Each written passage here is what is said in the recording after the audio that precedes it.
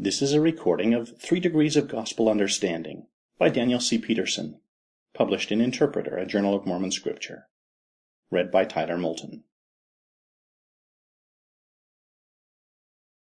Abstract.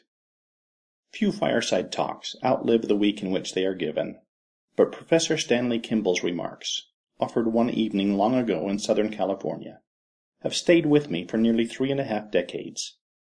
In my view, they offer a key to surviving challenges, or even what have come to be called faith crises, and indeed, a key not only to surviving them, but to thriving spiritually by having overcome them.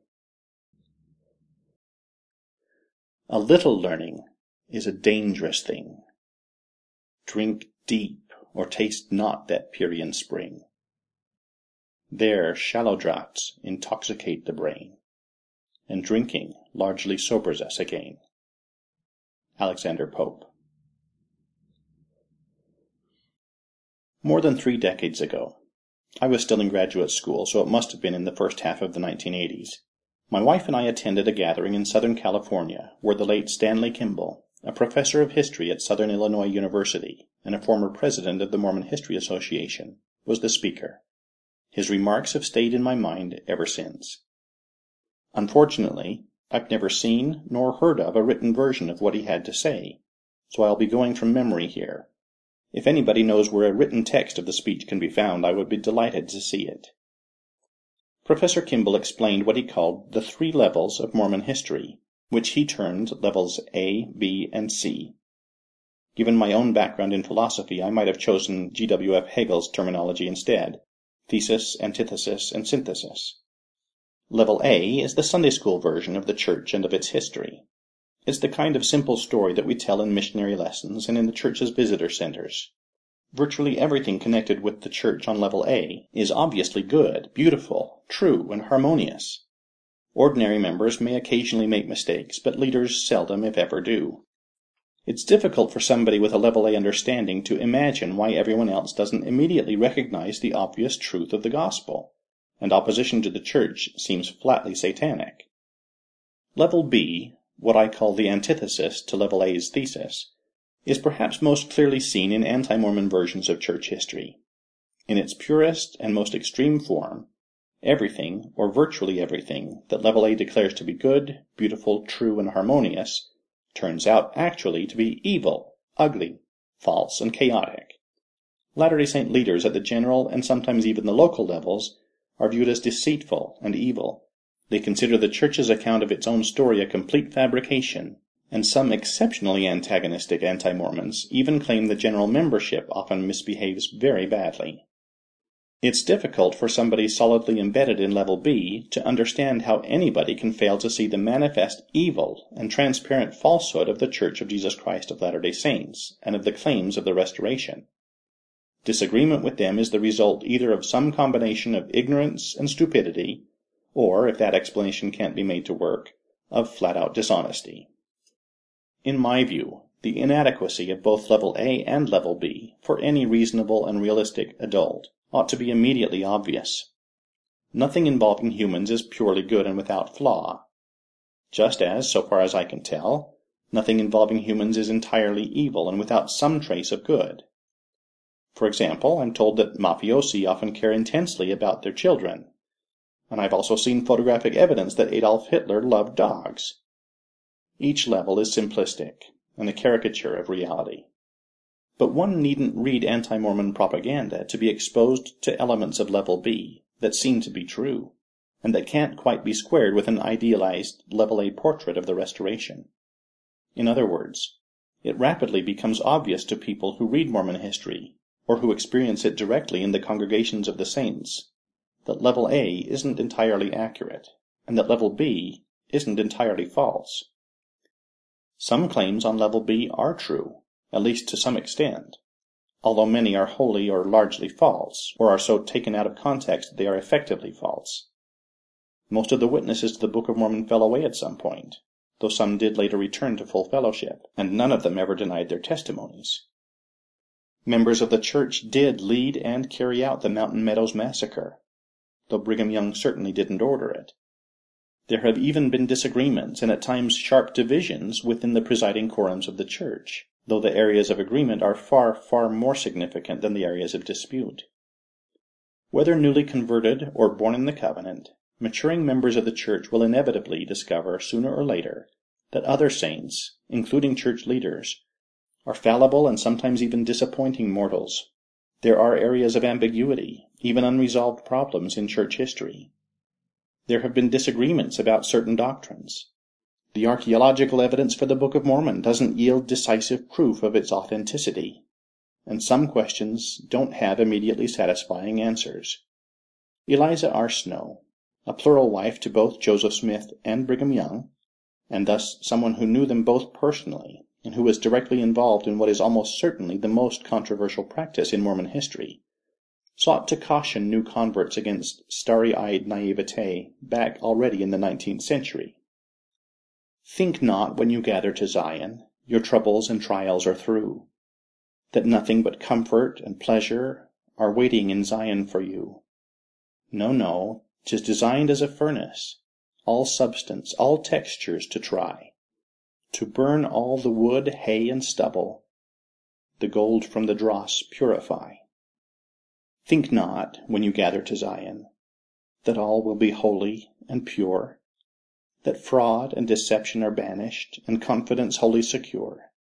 No, no, for the Lord our Redeemer has said that the tares with the wheat must grow till the great day of burning shall render the harvest complete. Lorenzo Snow, who was Eliza's brother and the 5th president of the church from 1898 to 1901, was the last high church leader who knew Joseph Smith well as an adult. I saw Joseph Smith the prophet do things, he recalled in 1898, which I did not approve of, and yet I thanked God that he would put upon a man who had these imperfections the power and authority which he placed upon him, for I knew I myself had weaknesses, and I thought there was a chance for me. Now, was not Joseph Smith a mortal man? Asked George Q. Cannon, who had known the prophet personally in Nauvoo, and who, by the end of his life, had served as a counselor in the first presidency to Brigham Young, John Taylor, Wilford Woodruff, and Lorenzo Snow. Yes. A fallible man? Yes. Had he not weaknesses?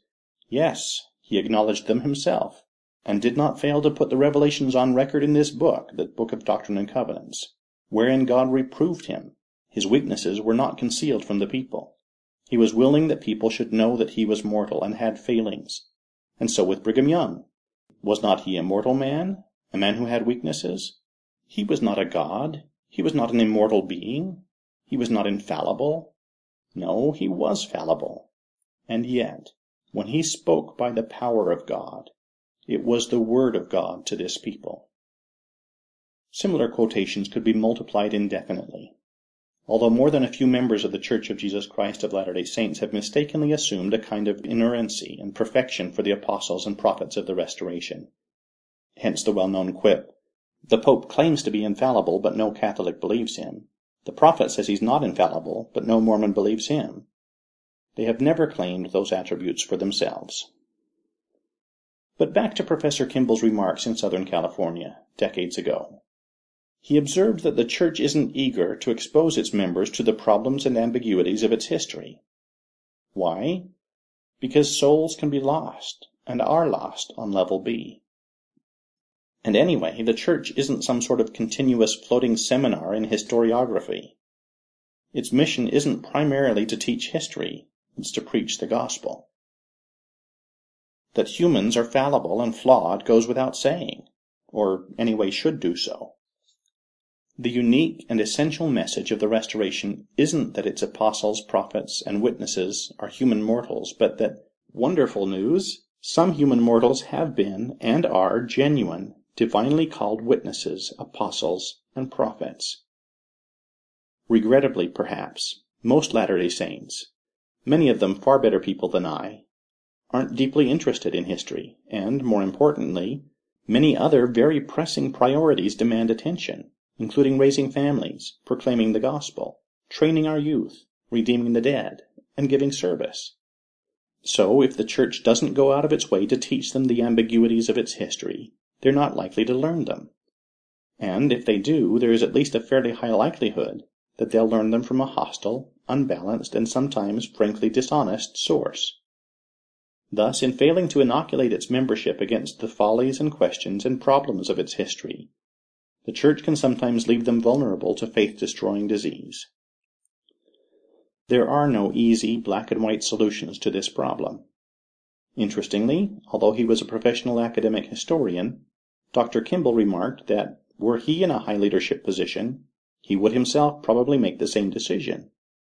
He would not, that is, seek to expose church members to a disease that would make them stronger if they survived it, but that, in fact, more than a few would find fatal. Once members of the Church have been exposed to level B, though, Professor Kimball argued, their best hope is to press on to what he believed, and I believe, to be the richer but more complicated version of history, or to the more realistic view of humanity, that is to be found on level C. Here's a crucial point, however. He contended, and again I agree, that level C, what I call the synthesis level, turns out to be essentially and profoundly like level A. Level B is substantially and essentially wrong. Level A is correct, but only as far as it goes. This is vital to understand. For one thing, it undercuts the claim that by giving little or no attention to a warts-and-all version of Restoration history in its Sunday school classrooms, the Church is lying to the saints. From the standpoint of a believer such as I am, and such as Professor Kimball evidently was, level A is a simpler version of the truth, and not in any significant sense a lie. The gospel is, in fact, true. Church leaders at all levels have, overwhelmingly, been good and sincere people doing the best they can with the imperfect human materials entrusted to their charge, including themselves, according to their best understanding, and under often very difficult circumstances. But charity and context are all important. Life would be much easier, of course, if we could find a church composed of perfect leaders and flawless members, and one whose progress has moved without bump or obstacle but smoothly and unerringly forward. Unfortunately, though, at least in my case, the glaringly obvious problem is that such a church would never admit one such as I to its membership.